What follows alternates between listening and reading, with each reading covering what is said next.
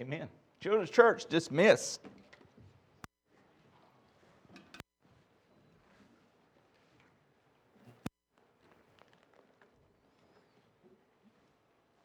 I'm sorry, I am biased. That's my girl. That's great, Faye. It's beautiful. Take your Bibles, let's go to Colossians. We're actually going to find out in our study today that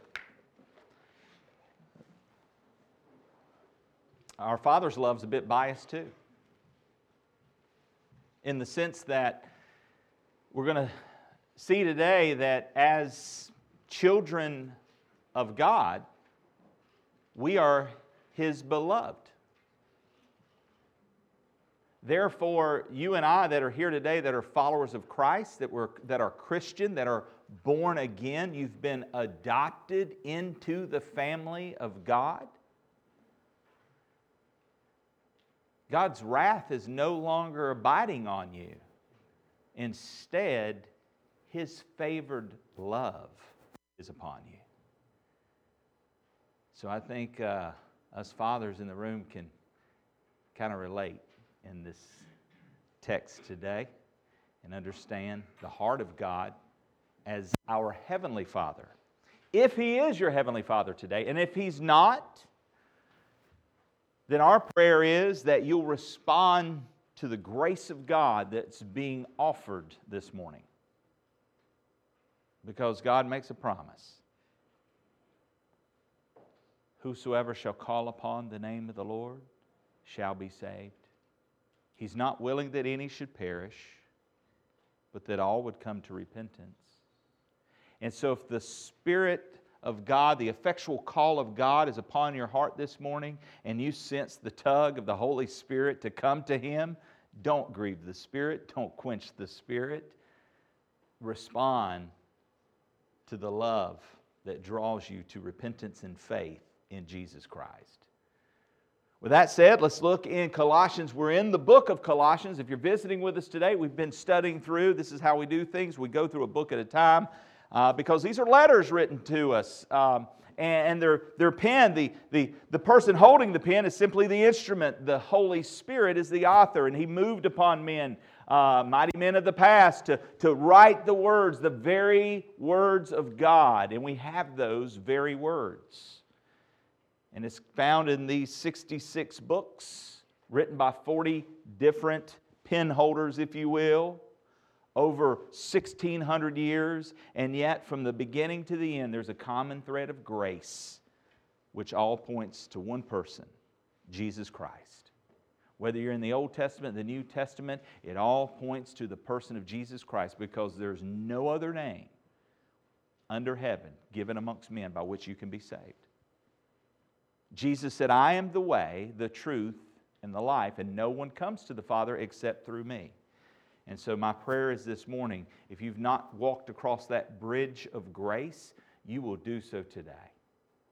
We're in Colossians, as was mentioned, and we've been unpacking this letter. And some of the things we've been realizing is, in this small area off the beaten path, if you will, of Colossae, back in this time period in which this was written, there was a lot of things going on. Paul had been in Ephesus. There was a big revival that kind of broke out. A lot of people were coming to the saving knowledge of Jesus Christ. And man, it was messing up the town. You recall when you read through Acts and you look in Ephesus, you'll see the repentance that was happening. I mean, people that were all into idolatry, people that were selling things that for the idolatrous worship. Their businesses were crushing because nobody was buying their idols anymore, because everybody got in their heart right with God. And so the merchants were so stinking mad at Paul for preaching that gospel. Man, you're messing up my business. Which is what happens when we get our hearts right and there's true revival, whether it be in a city like LaGrange, whether it be in a nation. When people get their hearts right and there's genuine repentance and a turning away from sinful things, society changes. It changes for the better. And so that's what was happening in this area. There's a bit of a revival that had broken out. But there was also, in the midst of that, some problems. There's a lot of false teachers now trying to get in on the action.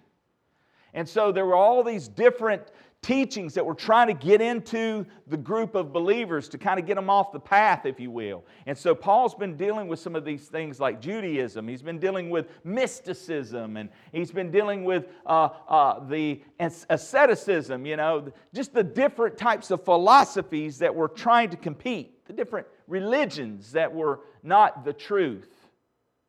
Paul's trying to make it clear. It's Jesus.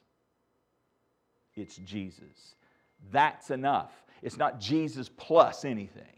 It's Jesus. And if you have Christ, if you know Christ, then your heart is changed. You're transformed. And that's where we find ourselves here today in Colossians, because he's been talking about, and we've recently looked at this, that if you're a different person, if you've been born again, then you've put off the old garment, right? We talked about that. It's like taking off this jacket. Jeremy Varner used to be quite the problem child. We'll say it that way. Y'all, a lot of you who know me, you know my sinful past. I was involved in things that most people in the world are in, but I went way deep into it. Way deep into it. When Paul says he's the chief of sinners, I don't know. I'm going to talk to him one day. I may have taken over since he left. And I don't wear that as a badge of honor. It's shame. When I think about the wicked things of my heart and my imagination and the circles and the things that I did, how could a loving God forgive this guy? And if you're here today and you can relate to that, man, if we were to throw everything up on this screen of everything you've done in your life, everything you've thought, everything that's been and the evil imaginations of your heart, and it was put up here, oh my, we would hide in shame. We would leave as fast as we could. Guys, I'm going to tell you, I'm right there with you. But that's who God reaches out to. That's what His grace is for. And so at age 25, after many years of rejecting that grace, thinking I knew better, I came to a point of brokenness in my life, in my sin, and I confessed that sin and cried out to God to forgive me. And that old garment was cast aside. And by the grace of God, I was enrobed in a new garment. And that's what Colossians Paul is talking about. He says, put on the Lord Jesus Christ. Put on that new garment, because you have been enrobed in not your righteousness, the very righteousness of the Son of God. And so that's where we find ourselves in the book of Colossians. So consider this with me as we read. By the way, today's title, and Junior, for some reason this thing never wants to start. I want to get to the starting gear. If you get me up and running there, brother, I'd appreciate it. There we go. Today's title was Wear Your Jersey. Now, you will like this title better. I figure it's appropriate for Super Bowl Sunday. It's better than the one I did have. My other title was, Does This Shirt Make Me Look Fat? Yeah, I figured you'd like this a little better. I definitely did. Somebody said, I knew somebody would say, no, that's just your face. But anyway, wear your jersey. Now think about it. A lot of you this evening, by the way, little shameless plug, 3:30 this afternoon, we're going to be playing some serious flag football out here on the field. And for those of you who aren't real serious about flag football, you can play too. All right, we're going to have enough, hopefully, teams and games. We're going to have a lot of fun. And for those of you who don't care about playing flag football, come sit with me and we'll make fun of those playing flag football. I'll be on the microphone commentating, and we'll have a lot of laughs at it. It's fun to watch, guys, and cheer them on. It's a good time. But we invite you to wear your jersey. Wear your favorite team's jersey tonight. College, NFL, whatever, man. Just sport some jerseys. It's a fun night for the family of God and for hoping we're going to have a lot of visitors. So invite somebody today to come out. And, of course, this evening we'll eat good. Eat good in the neighborhood. And it ain't Chili's or Applebee's or whatever that slogan's from. CBC. But wear your jersey. And as we go through today's text, I want you to ask yourself, whose jersey are you wearing? And I'm not talking about the football. I'm talking about in life. Whose jersey are you wearing? Are you wearing the jersey of Christ? Do you represent Him? Because when we sport a jersey, usually it's because we're identifying with. Hey, I'm going to probably wear my Scam Newton jersey tonight, and I'm identifying with the Panthers, right? Some of you will sport your Cowboys gear because you're identifying with the Cowboys, right? Nobody will be wearing a Redskins jersey because nobody wants to identify with it. I'm just kidding. We will now since Ron's up there, right? But people see you and they identify you, right? Guys, this whole passage we're going to look at, we've been looking at, and we'll continue to look at, is this. When people see you, Christian, they ought to be able to identify you. So whose jersey are you wearing? Look, if you would, in the text. We're in Colossians 3, verse 1. And Randy, you can tell Zach, I did that for him.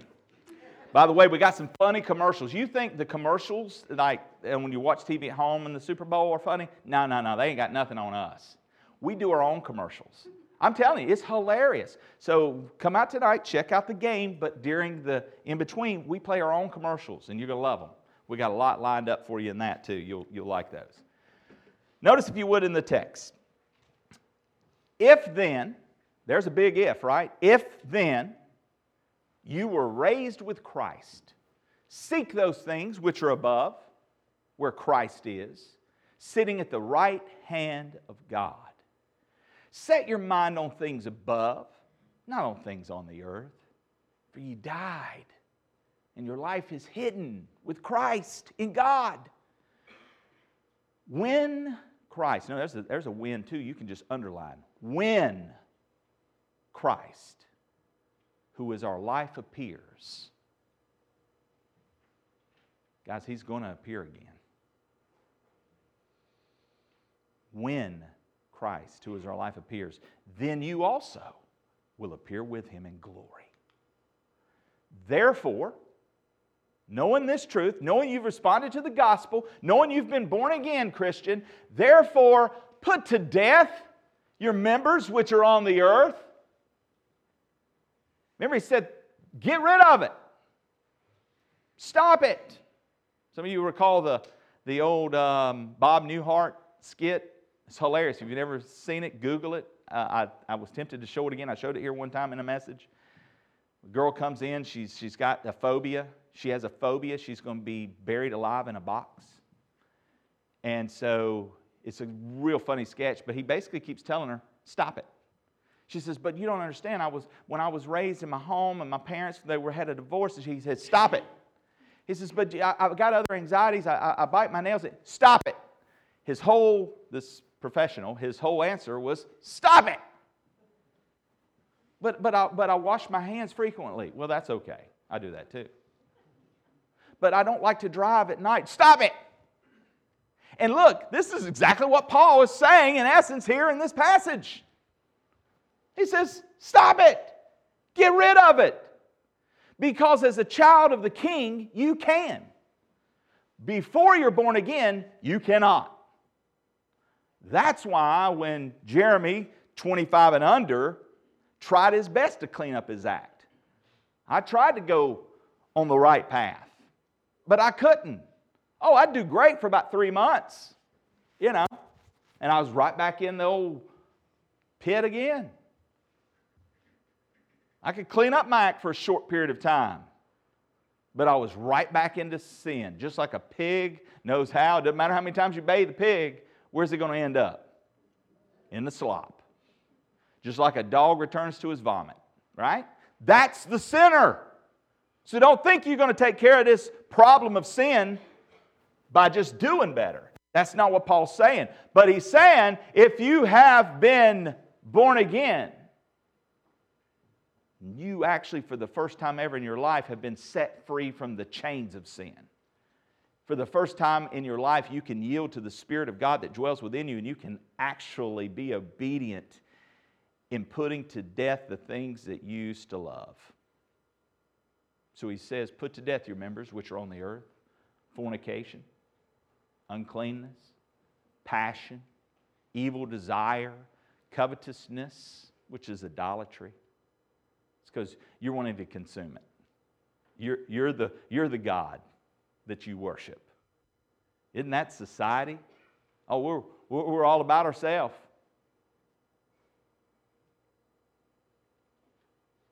It's idolatry. Because of these things, the wrath of God is coming. That's another promise you can underline, guys. The wrath of God is coming. And it's coming upon the sons of disobedience. Now, lest we get a little high and mighty Christian, Paul sends us a little humble message right here and says, look, in which you yourselves used to walk. You yourselves used to live in them, right? In which you yourselves once walked when you lived in them. That idea of walking, and boy, you saw that, Randall, I about walked into that microphone. Where's Randall at? Hiding up here somewhere. Anyway, I was a little nervous about those new mics. Guys, we used to walk in this. Before you were born again, this was what you practice. This was just your life. This is who you are as an old man. I don't mean old like, hey, Sonny, I can't play no flag football today. No, we're not talking that kind of old man. I'm talking the old man named Adam.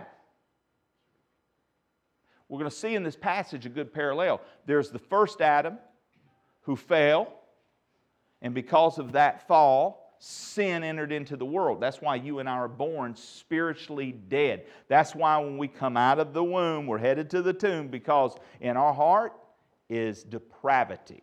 In our mind is depravity. We don't want nothing to do with God, the things of God. Oh yeah, we'll get all religious for a little while, and that's pride. Because look at me, man, I'm doing bad. No, that's not. The natural man can't please God. He loves darkness rather than light. He's not going to come to the light, because if he comes to the light, all that sin and shame is going to be revealed. Guys, that was us. That's you and me, Christian. We once were the children of wrath. We once were sons of disobedience. We once were, hold on, you were once of your father, the devil.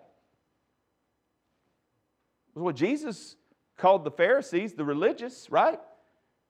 He said, you're not the sons of Abraham. If you were the sons of Abraham, you'd do the things he did. Your father's the devil. He's a liar from the beginning. He steals, he kills, and he destroys. And you're trying to do the same thing. Wowzer. Do you ever think of yourself that way? This is what God says about you and me in our natural state. This is our natural state. I'll go even further. He says you're at enmity with God. You're an enemy. Boy, that's a big different message than what you hear on TV. Some of these guys, God loves you, and He's just love. That's a pretty good impression, wasn't it? Seth knows what I'm talking about. Guys, that's only partial message. Yes, God loves you. Yes, God is love. But let's get the story straight. Before you can get some good news, you've got to have some bad news. You're God's enemy. And there's wrath waiting to fall on God's enemies. If you and I get what we deserve hell. If you and I get what we deserve eternal punishment. That's what you and I deserve. I don't care how much you feel in your heart. Well, I don't think that's right. I disagree with that preacher. I think I'm a pretty good person. Evidence number one right there. There's a way that seems right unto man, but the end's destruction. Satan has deceived you. He's blinded you. He wants you to listen to the self-help preachers on TV who make you think you're okay. You're not okay. You're born dead spiritually. And unless the Spirit of God quicken and awaken you to the truth of who He is and what's coming, you will also perish in the wrath to come. That's God's truth. But God does love you, yes. And He demonstrated that love at the cross of Calvary. And while you and I are still sinners, Christ loved us and gave His life for us. The question is, what are you going to do with that message? We once walked in disobedience. But now, you yourselves, Christian, I'm talking to you now, I'm talking to you. You yourselves are to put off all these. Stop it. Get rid of anger. Get rid of wrath.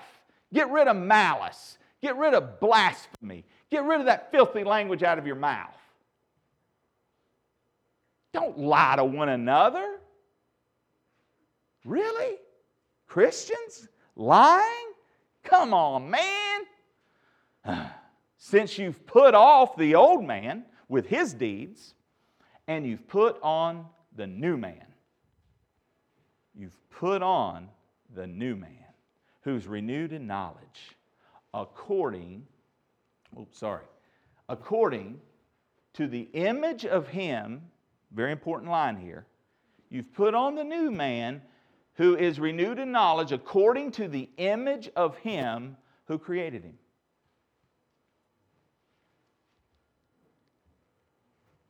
Well, look at that passage for a bit.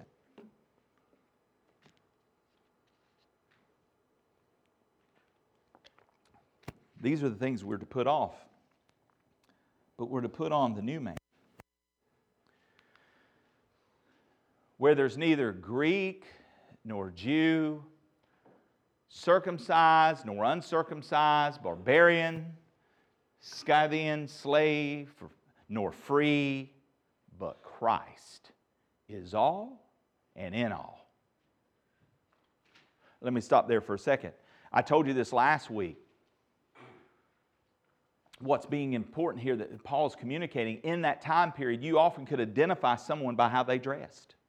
Again, if it was the Pharisees, the religious, they wore all these garbs, and man, they stood out like a sore thumb on all their glory. And people would say, oh man, they must be in favor with God. Look at how blessed they are. And if you were a slave, you were clearly marked, and that was understood as well, and you could see those. And then you also saw the others, the Greeks and the Jews. They all had their different swag about them, we'll use that term. They had their own look about them. It's just like you wearing your different team jerseys, you identify with your group. Paul is saying there's no place for that in the body of Christ. Here is church. You are one in Christ. Yes, we have little segments here at the church. We have a ladies' ministry. We have a men's ministry. We have a senior saints ministry. We have college and career ministries. We have youth ministry. We have these differing ministries that take place here within this body. But let's be loud and clear. Those groups had never, ever better supersede the unity of community. Amen? In fact, I encourage all groups that are in those differing ones to go out of your way to connect to someone in the other group. This is one of the reasons why we intentionally, when we do our care groups in the summer, that we constantly come back for the combined meeting. And some of y'all blow that off. Oh, you go to yours, but you don't come to the combined. Guys, the point is the unity has to be fanned. It has to be fed. It's not going to happen naturally. One of the things I appreciate Josh is doing with the men's group is he's trying to find out, what are some different things that you're interested in. And so as everybody responds to that survey that will be coming out, you'll put down your likes, you'll put down the things. Yes, we do connect over commonality. That's awesome, and we should. And I think we'll find out through this that there's going to be some people that, I had no idea you were into that. Hey man, I do this, I got the same hobby. And all of a sudden now there's a relationship fostered and grown, and that strengthens the unity of community. Seniors, adopt a little kid. Adopt one of these little kids that comes in from the neighborhood. What I mean by that is this. When you see them come in on Sunday mornings, take them and let them sit with you. When you go through the food line, show them, not the food line down here, because then mom and dad would be looking while you're taking their kid off. But what I'm saying is you're going through the line here with food, And you show them, hey, here's the way we do this. We put a small portion on. We don't pile it up, where it's like, man, I'm going to eat good now. And then half of it go in the trash later because they found out they didn't like green bean casserole. Right? These are ways that we as community, we fan that unity by doing these things, looking out for one another, praying for one another. I'm telling you, man, that's when this church catches fire with that type of love for one another, woo, we going somewhere. So Paul wants to say, it's Christ in you. It's Christ is all and in all. So these differences, it's not, look guys, let me say this, it's not what you think makes you different, all right, in this. It's what our common bond is. And our common bond is the shed blood of Jesus Christ. And that shed blood of Jesus Christ makes you my brother and my sister. And my bond with you is tighter than my own flesh and blood that doesn't know Christ. Because our bond's eternal. And we need to understand that as a church family. You talk about strengthening the love. That allows you to have arguments and not pack your bags and leave. That allows you to have arguments like you do at Thanksgiving. I know all of you do. With that family member that just gets on your nerves. But you still love them. You still love them. Yeah, you might take a little drive around the neighborhood to cool down. Nothing wrong with that. But you don't pack your bags and leave, right?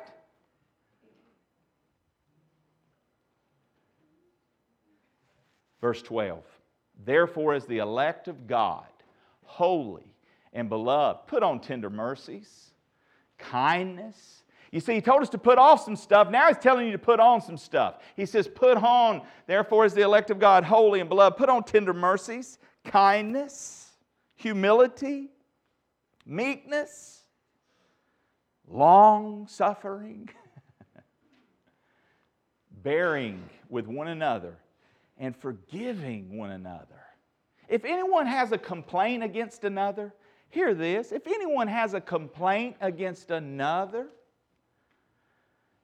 even as Christ forgave you, so you also must do.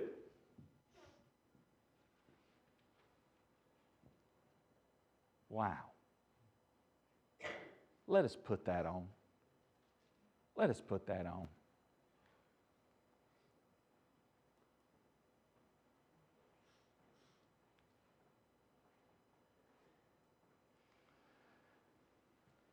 Wear your team jersey. I want us to focus on this as we kind of go through this in Colossians 3:10. Look again here if you would. Colossians 3:10, he says, and have put on the new man, who is renewed in knowledge according to the image of Him. Put on the new man, who is renewed in knowledge. Christian, you are not going to know how to put on that jersey. You're not going to know how to wear that out, live that out, unless you are renewed in knowledge. Romans 12:1 and 2 talks about this, about, I beg you therefore, brethren, by the mercies of God, that you present your bodies a living sacrifice.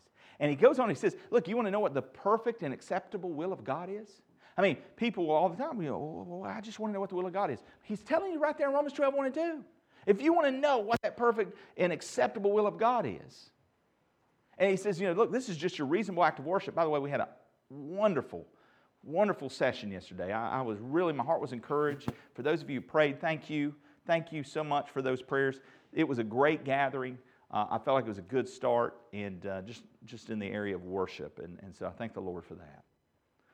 But he says, this is your reasonable act of worship, that you present your body as a living sacrifice when you think about what Christ has done for you. And he says, don't be conformed to this world, but be transformed. How, church? By the renewing of your mind.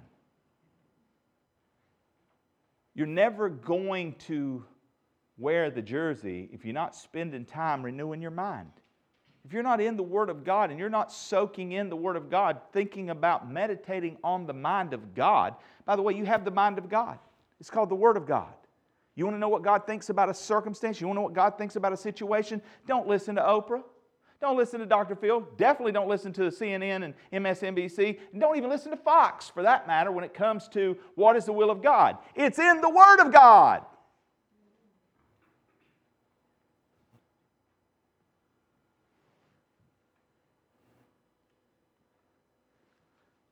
We need to be renewed in the knowledge according to the image of Him who created Him. Now, I want us to think about this image. This is the first point here, the image of God. Verses 10 and 11. We're going to go back to the beginning of the book to understand this whole idea of the image of God. So, in Genesis 1:26 through 28, here's what the text says. Then God said, "Let us make man in our image." Now, again, you guys know we are Trinitarian in view. This is what the Bible teaches. That word "our" is a reference to the Godhead, the Father, the Son, and the Holy Spirit. So when He says, "Let us make man in our image," He's speaking of the triune God. This is reference to the triune God. Right? And so He says, "Let's make man in our image, according to our likeness. Let them have dominion over the fish of the sea, over the birds of the air, and over the cattle, over all the earth, and over every creeping thing that creeps on the earth." So God created man in His own image. In the image of God, He created him. Male and female, He created them. Then God blessed them, and God said to them, "Be fruitful and multiply. Fill the earth." Good little phrase there to underline. Fill the earth and subdue it. Have dominion over the fish of the sea, over the birds of the air, and over every living thing that moves on the earth. You see, in the beginning, man was created in the image of God. But something happened. Man fell into sin. And when man fell into sin, the curse of sin entered into the world, and it entered into man. Adam, in that moment, understood he was spiritually separated from God. There was death that had entered in. Something had changed. And so God pronounced that the curse would be not only upon him and through his seed, that it would also be upon the earth. That's why you can see a beautiful rose and ouch, get pricked by the thorn. That's why you can see a sunny day like today, but then within a matter of minutes can be a vicious, deadly storm that takes lives. Guys, all we have to do is observe the things around us and see the seeming nice deeds that mankind can do, and yet the wicked things that man can do. The only worldview that explains this to its fullest is the Christian worldview. We were created in the image of God, and yet our image has been marred. It's been marred through sin. It's been changed. And therefore, there's none righteous. Not even one. Just as death entered into the world through one man's sin, death has passed upon to every man. That's why 10 out of 10 people die. Don't take my word, check the facts. 10 out of 10 people die. We will all one day stand at death's door, unless the Lord returns first. Why is there death? Why is there decay? Why is there aging? Why is the universe losing energy? All of these things point to a beginning, and the beginning points to a beginner. The Christian worldview is the only answer that satisfies the questions. And so we better understand what God is trying to do in His message of reaching us. We were created in His image, but we fell into sin. We're marred. And yet God loved us enough not to leave us there. And so He says here in this passage and back in Colossians, Paul's trying to tell us, look, you're created in the image of God, but you got to put off the old man, Adam, the first Adam. Think about it. Think of it this way. Your nature, the inside you, the you that exists within your body, when you were born and you entered into this world, you were in sin. Right? God bless you. You were in sin. You were a sinner by nature. This is what you do. This is why all of my basketball players, you hate it when the referee makes a call you don't agree with. Because your nature is mad and angry. Especially if you think they got it wrong. Right? I know, I played basketball. I hate it when the refs make a terrible call. But you know what? Who's the authority? Yeah, not me, brother. God's the authority. Now, if I'm the referee, you got that right. Evan knows I made a call on him the other night he didn't like. I love you, Evan.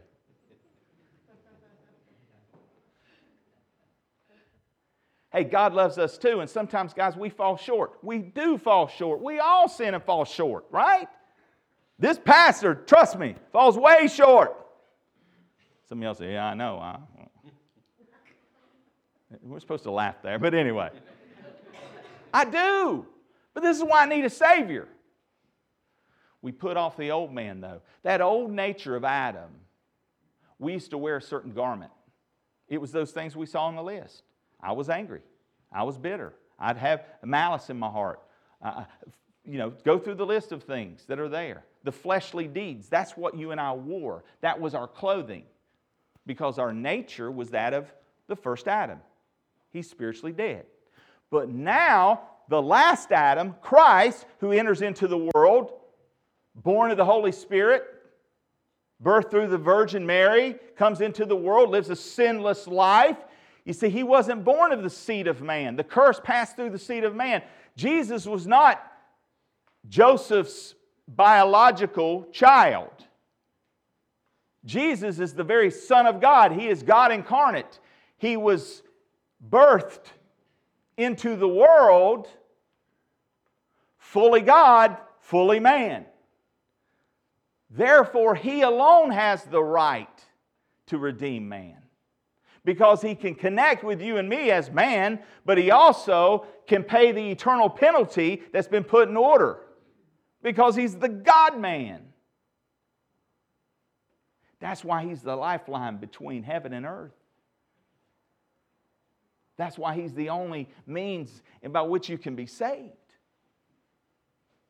And so as a Christian, look at this. You've been born again. Ephesians talks about you were dead in your trespasses and sin, but then the Spirit of God quickens you. It awakens you. You're made alive spiritually. For the first time, I was blind, but now I see. I've come to repentance and faith, realizing that Christ is my only Savior. He's the only way. Lord, forgive me of my sin. Create within me a new heart. And God births you alive anew within you. The Holy Spirit indwells. Your nature is now new. You have a new nature within you. Yes, you still have that old Adamic nature that wants to try to rear its ugly head, but you actually now for the first time have a new nature. So guess what? That clothing also should come forth. Just as in the old man, in the first Adam, the clothing we wore, the jersey we sported was fornication, it was idolatry, it was covetousness, it was all those deeds, because that's the deeds of your nature. But now as a new believer, you've got on a new garment. And so now it should be things like kindness and humility. Now, guys, God's still working on us. We are under construction. But we should be growing in the grace and knowledge. That's why we renew our minds. Sanctification is at work within us. That's why God says, what I've worked in you, work out. Work out your salvation with fear and trembling. That doesn't mean you earn your salvation. That just means what I have given into you, what I've invested into you, now you need to work it out. And so this is what Paul's getting at. Romans 13:14 says, but put on the Lord Jesus Christ and make no provision for the flesh to fulfill its lust. There's a reason I don't go into the scenes I used to go to. There's a reason I'm not hanging out in the bars. There's a reason I'm not hanging out in the clubs anymore. There's a reason I'm not doing the things I used to do, guys. That would make provision for the flesh. Where am I going to fall off the edge of the Grand Canyon? At the edge of the Grand Canyon? Am I more likely to fall off here? Well, yes. I'm not likely to fall off the Grand Canyon a mile away. Well, I'm pretty klutzy at times. I might roll there. But you understand the point. Put on the Lord Jesus Christ. Make no provision for the flesh to fulfill its lust.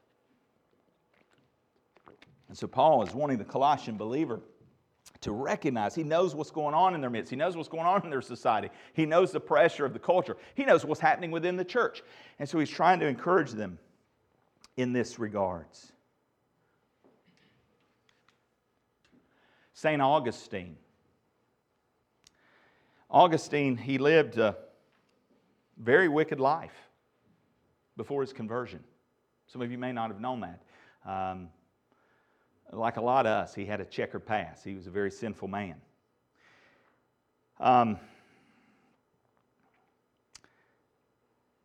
There's the stories told of, in one of his books, how he was saved. For the first 30 years of his life, he lived for pleasures of his flesh.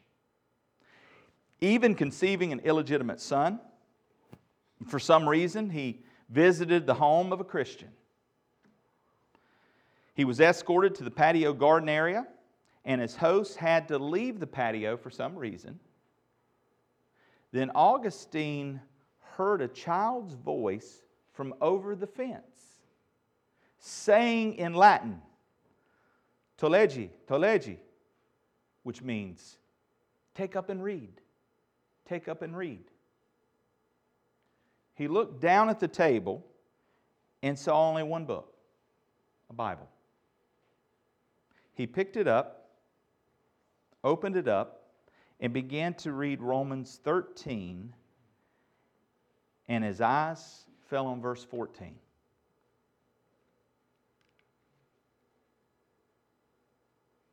Which reads, "But put on the Lord Jesus Christ, and make no provision for the flesh to fulfill the lust thereof."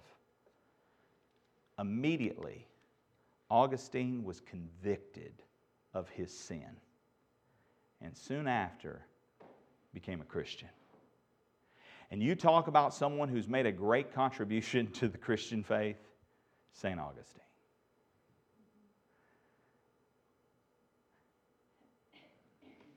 I don't know where you're at today. I don't know what your thoughts are. But can I encourage you? Pick up the book and read.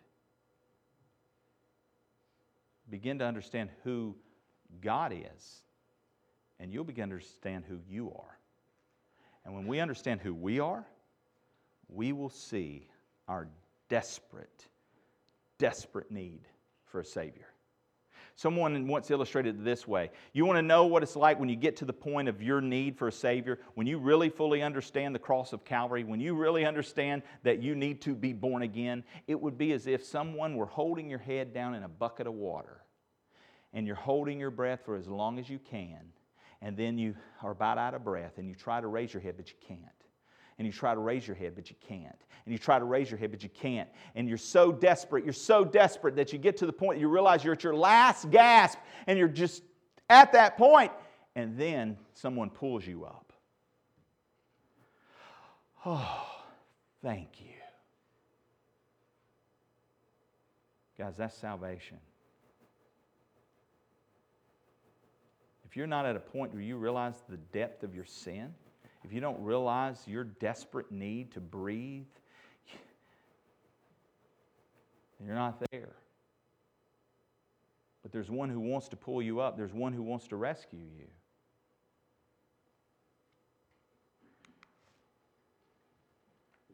Where there's neither Greek nor Jew, circumcised nor uncircumcised, barbarian, Scythian, slave free, but Christ is all and in all.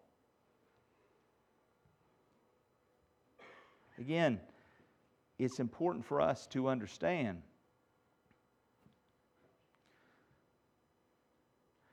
that when God saves you, He's not just saving you to go to heaven. In the beginning, you saw we were created in His image, and He talks about be fruitful and multiply, and He says, fill the earth.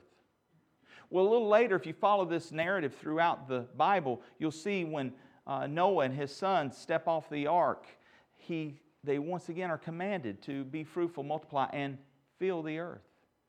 When they get to the Tower of Babel, there's a problem. They don't want to scatter. They want to gather in disobedience to what God has commanded. God's demand and command was that they would be fruitful, that they would fill the earth, and they were rebelling against God. And so you see the confounding of languages.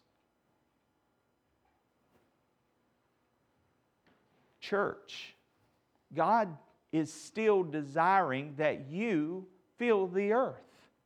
No, I'm not talking with babies. I'm talking about the idea that God had in mind is that He would bless you so you could be a blessing to the nations.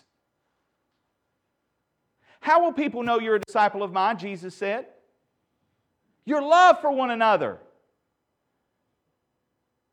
There's a reason you and I are not in heaven. It's that we might share the gospel of Jesus Christ, but that we would also fill the earth with the glory of God, because the only example of Christ they're going to see is the jersey you're wearing.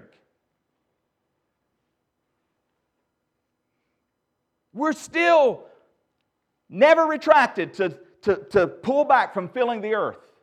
You are a conduit of God's grace. You're the messenger. You're on a mission. These are things we've been talking about at the beginning of this year. That's what God is still doing. And He wants to use you and me to do it. That's awesome.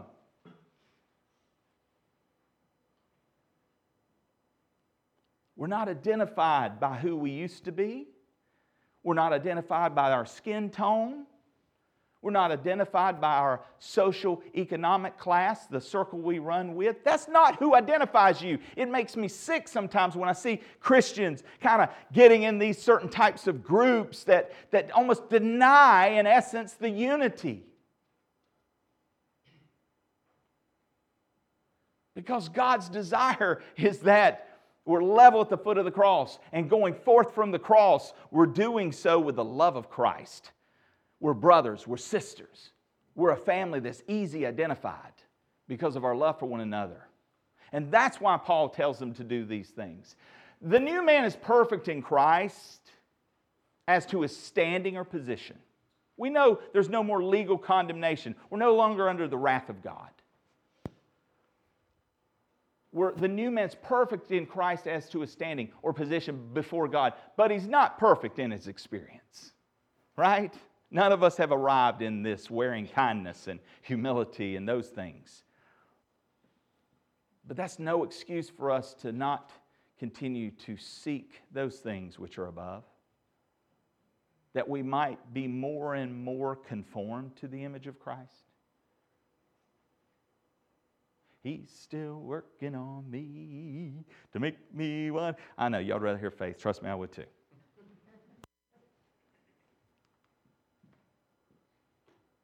And then we get to verse 12. So we know about the image of God, but now we're going to talk about the elect of God. And I look at the clock, and there's no way we're going to talk about the elect of God in 5 minutes. This is a heavy subject. But let's just dip our toe in it for a second. Notice what the text says here in verse 12. Therefore, and by the way, the therefore is therefore what he's just talked about from verses 1 to 11. So he's been talking about put off the old man, put on the new man.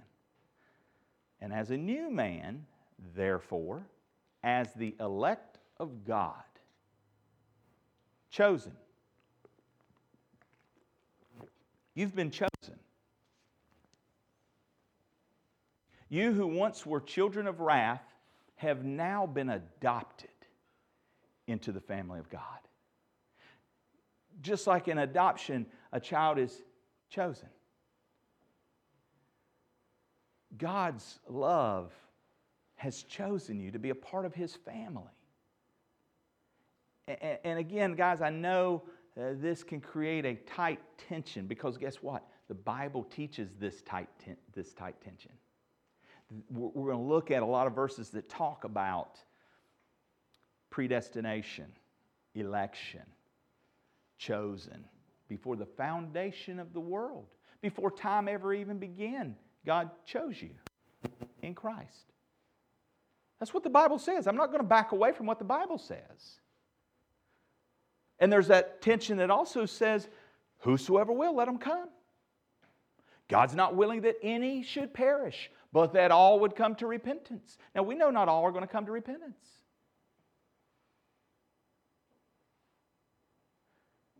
And so we're going to talk about this, Lord willing, next week.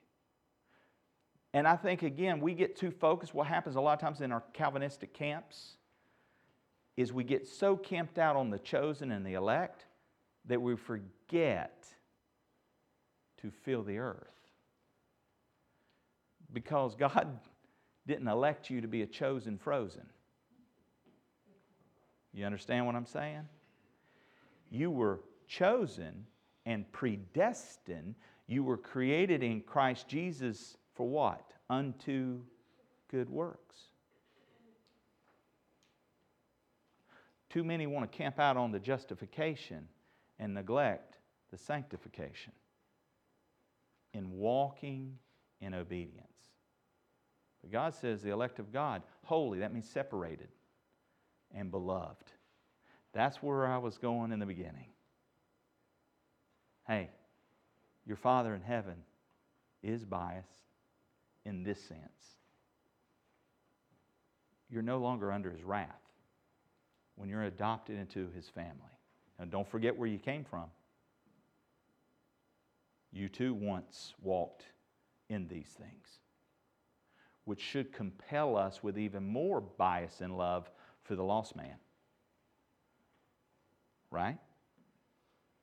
We have a mission, and we need not lose sight of that mission.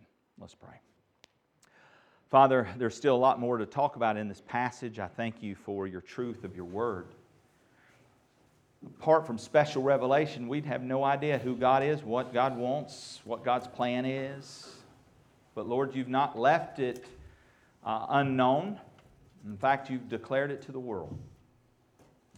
Over 2,000 years ago, when Christ stepped into this world,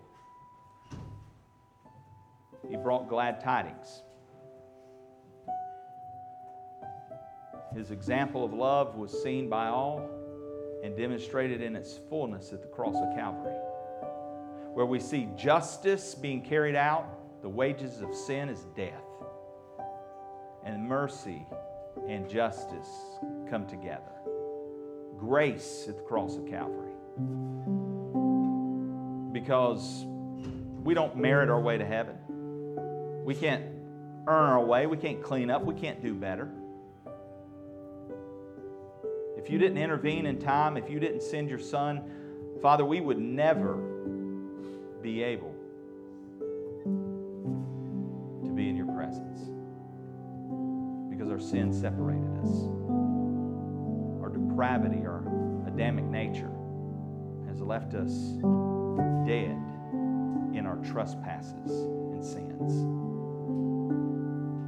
But I'm grateful for your grace, which says I'm going to give you what you don't deserve. Unmerited favor. Favor. God's love. And that grace was extended through the person of Christ. Thank you for His death on our behalf. No one took His life. He laid it down. Yes, it came at the hands of Romans and Jews and mankind, but Lord, that was your plan before the foundation of the world. Because you knew man would fall, you knew man would rebel, yet you chose to make us anyway, and you chose to provide the means of grace to be forgiven. And I know your word tells us that no man can come to the Father unless he's drawn by the Spirit. And yet, Lord, even now, through the preaching of your word, even now the Holy Spirit is pulling at a heart of someone here. You need to repent. You need to turn from your old man's way. You need to turn from the sins that are causing you to stumble and fall. You need to turn from those things like fornication, anger, malice, the things that trip you. We've all sinned, and we all fall short of the glory of God. But if the Spirit of God is calling you today, do not grieve that Spirit. Hear the voice of God nudging you to come. And if you will, by faith, for by grace you've been saved through faith. It's not your own doing. It's not of works. You can't brag about that. But it's the gift of God. And the wages of sin is death, but the gift of God is eternal life through Jesus Christ our Lord. If you'd like to receive that gift today and the Spirit of God is drawing you, God makes you a promise. He said, if any man comes to me, I will in no way turn them away. I will in no way cast them out. I want to invite you to come to Him today in saving faith. Right there where you're at, in your own stillness of your heart, just do business with God. God, forgive me, I'm a sinner. And I realize for once in my life, I fully understand my sin has separated me from you, and I'm in desperate need. I need to breathe, Lord. I need life. And I recognize the only way that I can have life is through Jesus Christ, your Son. And so today, Lord, by faith, I turn to you and I ask that forgiveness. And by faith, I want to receive Christ as my Lord and my Savior. If that's your prayer today, if that's your heart cry, may the Spirit of God quicken and awaken you to know Him and to be known by Him. Whosoever shall call upon the name of the Lord shall be saved. Call on Him right now, right where you are. And Father, you know who's belong to you. You know those who in this moment are experiencing the new birth. Unless a man be born again, he cannot enter into the kingdom of heaven. Lord, make your election and calling sure.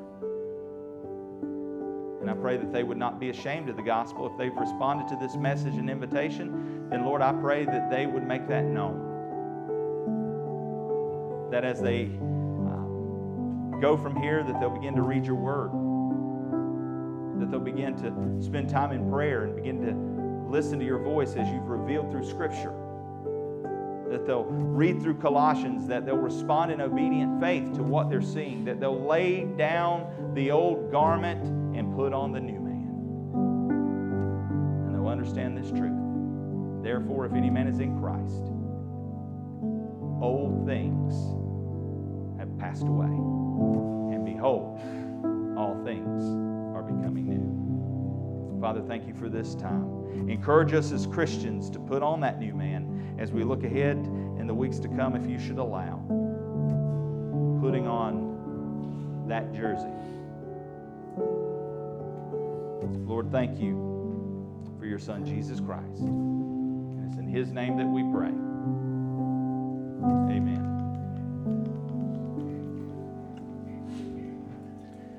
All right. Don't forget, tonight, or this afternoon, 3:30. And come dressed in your attire, ready to have some fun. And then 4:45 this evening, we will have our food contest. By the way, just so we're on the record, you can still bring wings. There's just no contest. I will be judging the wings personally, but feel free to bring those if you'd like. And they can be store-bought or, wherever. Guys, thank y'all for your time today. And we'll see you, Lord willing, this afternoon. Free to go.